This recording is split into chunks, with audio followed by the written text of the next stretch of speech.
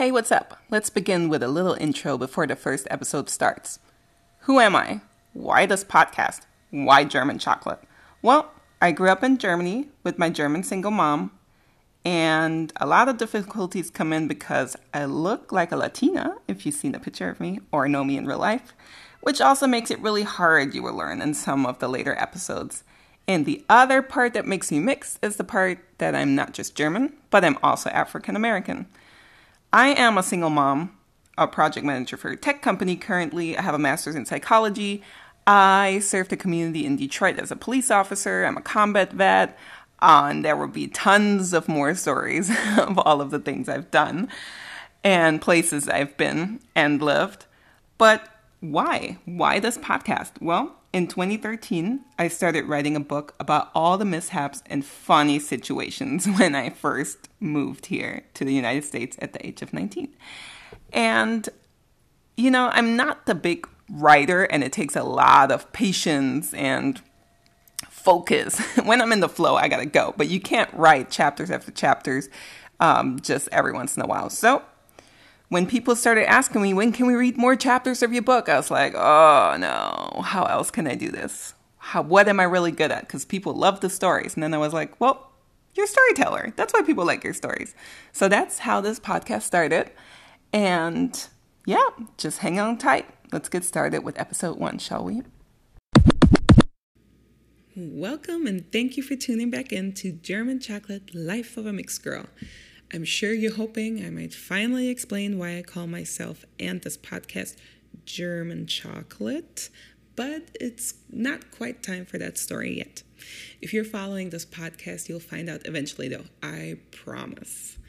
But I'm pretty sure some German mixed people listening to this right now already know why and have a story or two relating to it themselves. Wink. As I mentioned during my introduction, I intend to begin my story from when I was about 5 years old. And don't worry, don't shut off right now. It won't be a super long, stretched, boring, and in-detailed memoir of my childhood. Just the good stuff. And here we go. Well, I always thought my younger siblings and I shared the same father. I didn't actually know that my dad, whose last name I had for almost all of my life, was my stepdad until I was about 12 years old. And I might actually get into the story once it fits to one of my topics, and it most likely will at some point. Well, anyways, our dad was in the military, and the military is how and why most of us mixed kids, regardless of race or ethnicity, even exist, right? And when I was about 5 years old, my mom, stepdad, and 1-year-old sister moved to Tennessee. Even though I have a lot of stories to tell, and many people ask me, hey, Jess, do you still remember so-and-so? I have to admit, I kind of don't always remember because there's just so much stuff. So many things just happened and going on.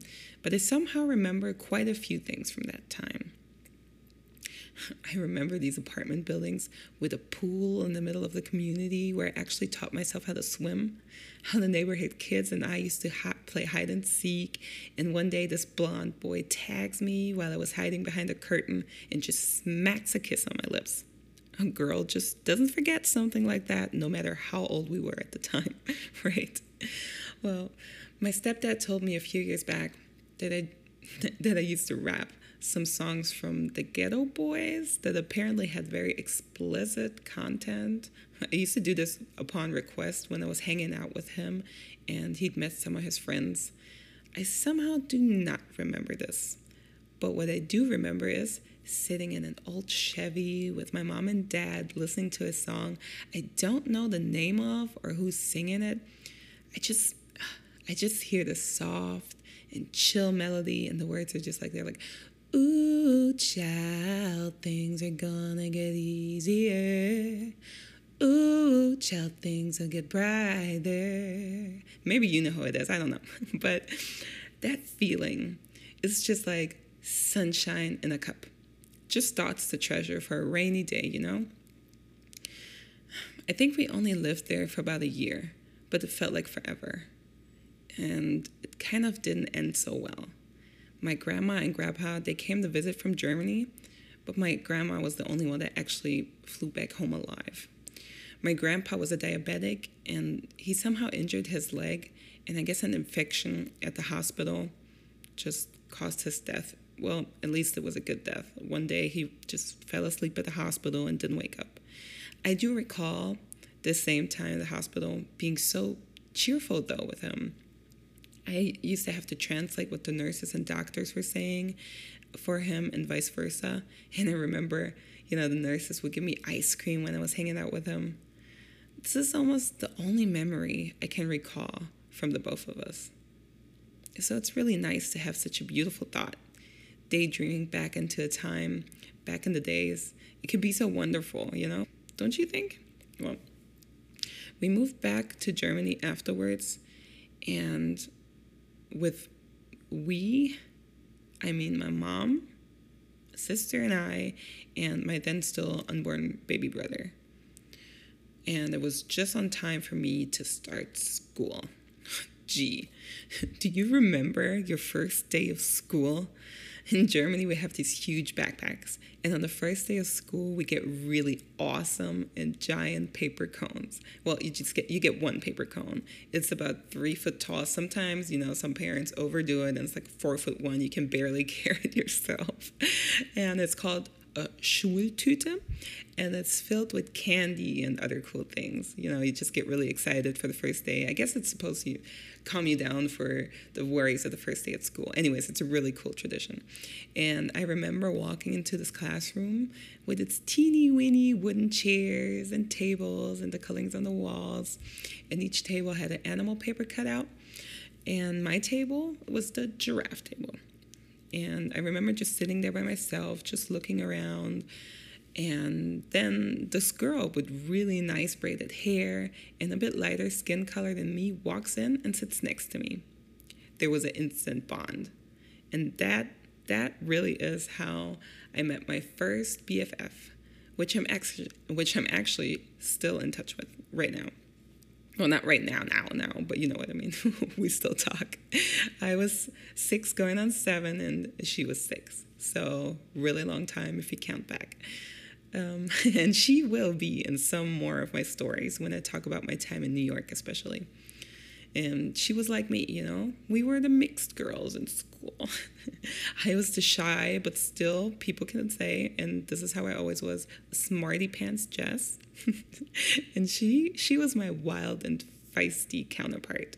She's an Aries, if that, tells people maybe a little bit about how she was, the temper and all, but really cool and fun. She still is like that. And day and night, whatever time we had, we were just spending it together. Sometimes even detention. And even though we weren't that many mixed girls in school, people seemed to not be able to tell who is who, which really, that's BS. Our skin color was not even close the same. And her hair was really always braided. I think the first time I saw her with hair not braided she must have been at least 18. Yeah, seriously. Her mom spent a lot of hours on the weekends doing her hair. And mine was hardly ever braided. And besides not being white, there wasn't too much of a resemblance between the both of us. And I'm sure Asian people, woohoo, you can relate to this phenomenon of, OMG, I'm so sorry. You all just kind of look alike, right? But whatever. If they wanted to be ignorant, yeah, just go ahead, be ignorant. Really don't care. One day we even wanted to play along, and we decided to dress up alike. I have these 2 beauty marks, I think on the right side of my lips. And she has one right on her nose, a really teeny tiny one. And yeah, to this day, she swears up and down, this beauty mark is from this exact day. And she claims it just never washed off. I hear about this every time we catch up, seriously, every time it comes up. Well, we copied each other's marks and went out like that to really show how we would look like if we were that similar. It was a lot of fun, good times. So that's the one memory of being a mixed girl at a German school. where actually quite a few other cultures were present. We had the laid-back Italians, and the fun Turkish, Iraqi, and Syrian kids, which when we were teenagers, it turns out they were the real stylish ones. They had good style, but, in elementary school, nobody has a style. And then there were the really great at math, but suck at English, cool Russian kids, and some Croatians and African kids. But yeah, it was really diverse, so total BS about the look-alike, blah, blah, blah, blah, blah. I don't even remember too many events where I felt like being mixed was a curse in Germany. And one of these curses will actually be discussed in the next episode, yes. But I remember this one chubby German boy with really light skin and blonde hair. He was probably like 2 or 3 years older than me, bumping into me during recess one day. He told me, "People like you don't belong here, so just get out of my way or else."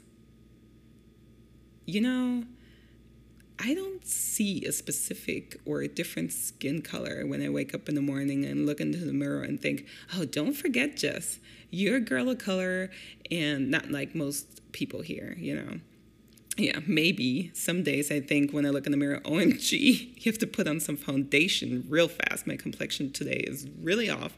Yellow under the eyes, red cheeks and nose, blah, blah, blah. Ladies, you know what I'm saying.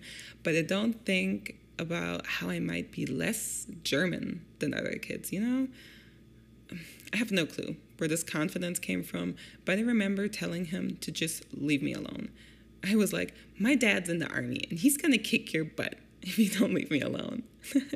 That was a pretty risky move for, I think I was like 7. And I think he was stumped by my response that he just let me be afterwards. I've never seen this boy afterwards again, ever. Sometimes, throwing your opponent for a loop can be very beneficial. They drive on wanting to scare you, and they want to have this certain power over you. And it sounds simple, but if you refuse to give that power to the other person and just stick to yourself with all your confidence, you'll generally win. I mean, as a boy, he might have been punched in the face speaking up like that during this kind of situation, but we will never know. It's just important to stand up for yourself, to keep people like that out of your way. There'll always be someone, but usually not the same one messing with you in life. It's all about dealing with it on your own way without feeling like there's something wrong with you.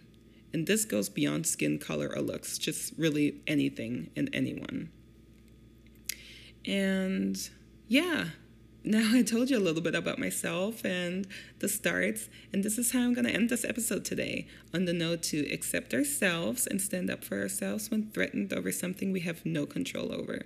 I'm not saying a quiet person should just start becoming an extrovert, but to find your own strength and just work it. Maybe even reflect on a time where you've overcome a scary moment and either handled it cool and calm or were nervous to your bones, with all the blood and adrenaline rushing into your head while you're speaking up.